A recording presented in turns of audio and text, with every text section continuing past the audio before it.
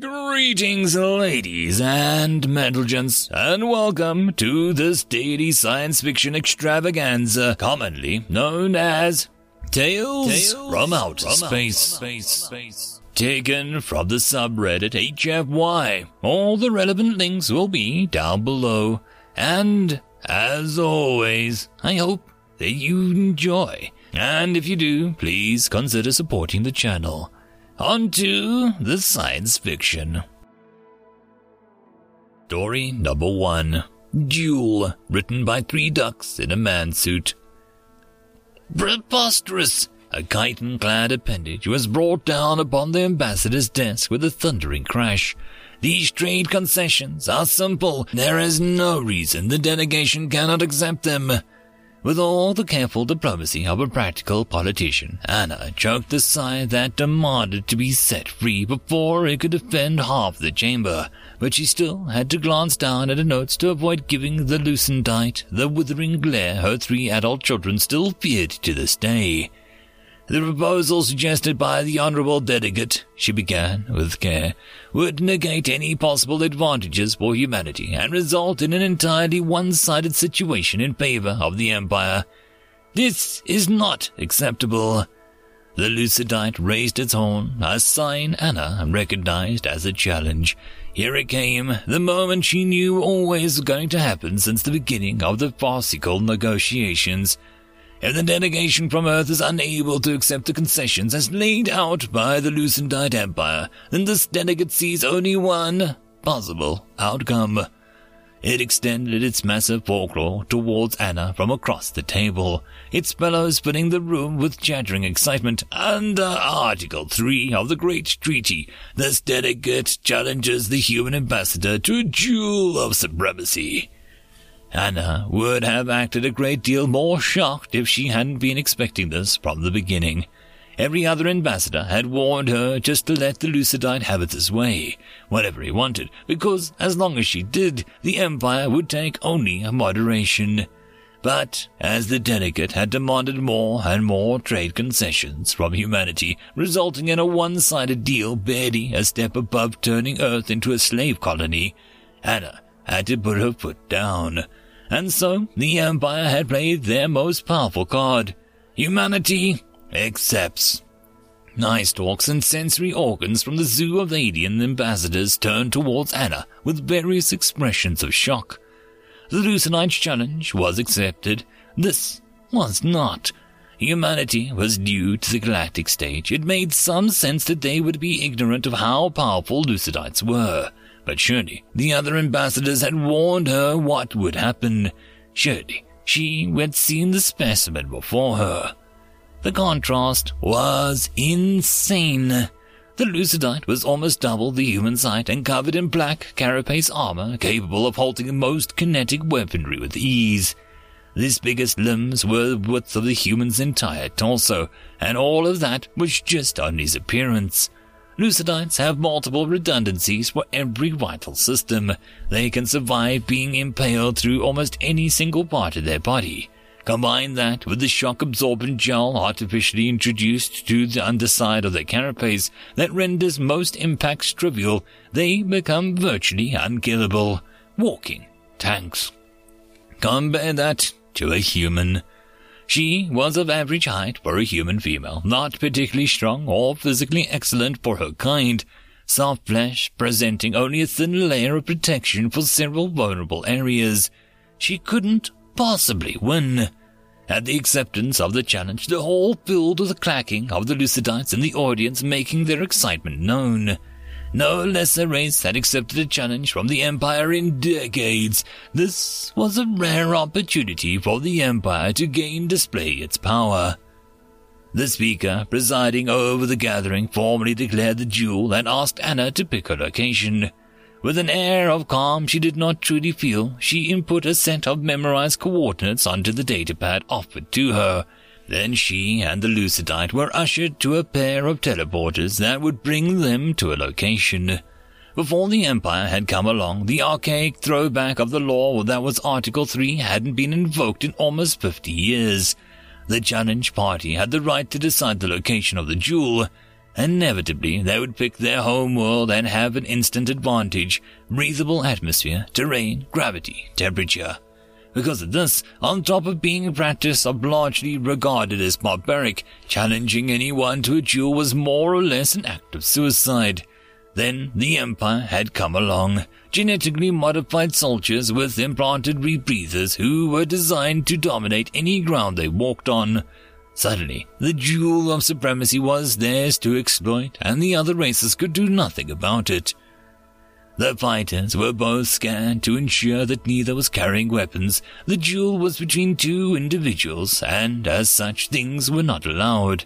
A huge part of the Empire's dominance in this regard was because their medley of genetic and cybernetic enhancements were considered a part of their bodies.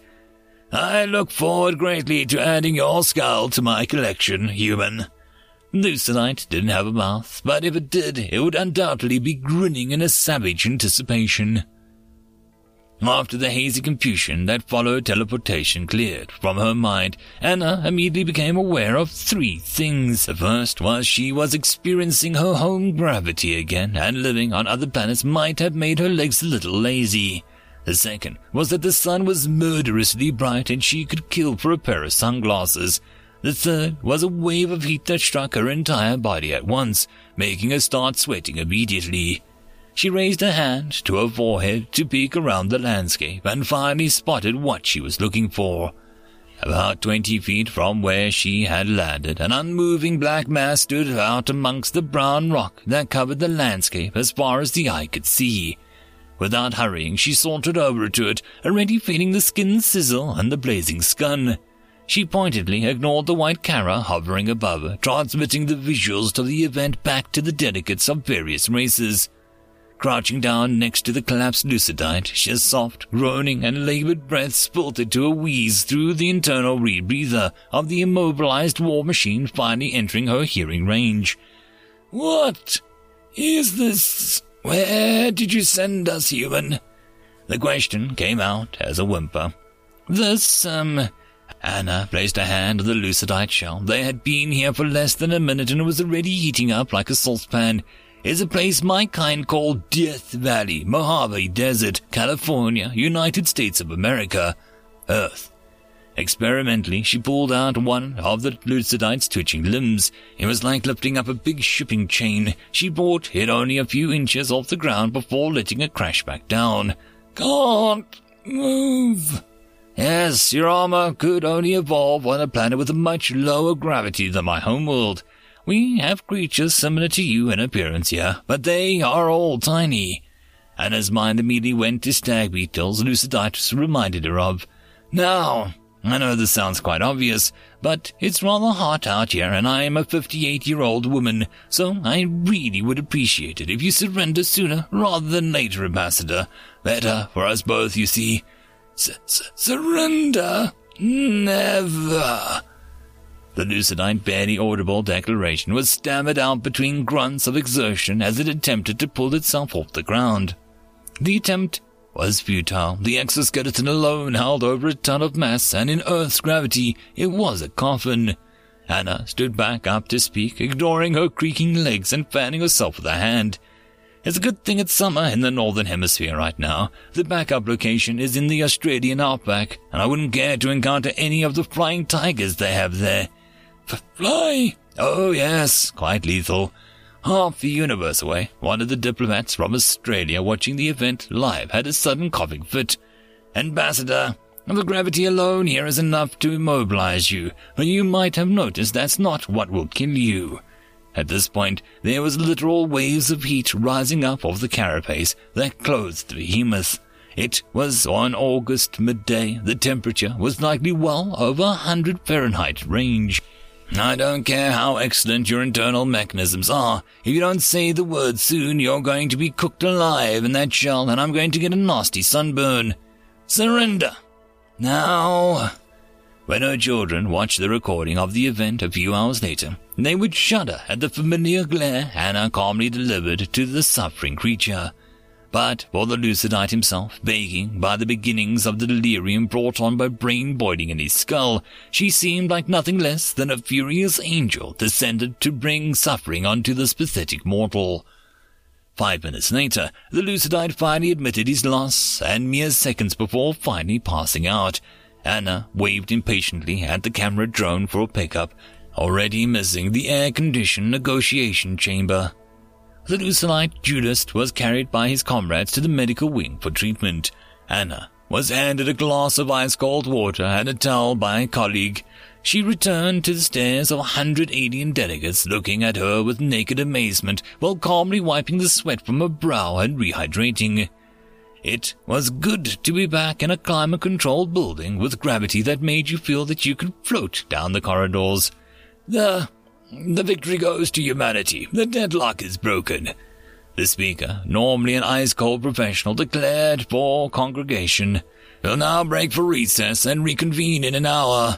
The delegates are dismissed. The almost 60-year-old mother of 3 diplomats walked out side by side with her assistant from the room in the human chambers, chatting about the favorable trade deal they now had. One of the nearby delegates, particularly good hearing, picked up a simple question the assistant asked as they walked. Flying tigers? Really, Anna? End of story. Story number 2. Rolling the Dice, written by Tamwin5. You know, Flob, I just don't know where he gets it. 237 to 11, the highest K&D ratio in galactic history. Most sentients don't, sir. You see, the current dogfighting theory has all been about juggling power, knowing when and how to shift between weapons, engines, and shields to maximize effectiveness. Well, this human has been good on that front. It's not where he's getting his edge. Instead, he's got some sort of next-generation tactical AI, and it's just been running circles around the competition. Quite literally, in that last match, I've got the numbers up here, and it is very clear that he's done extensive personal modifications. Not a single one of our predictive algorithms can keep up. Imagine how bad it is for other pilots. This is looking like a revolution in dogfighting strategy. Maybe I should squeeze a tentacle behind the joystick, see if the old legend can learn some new tricks.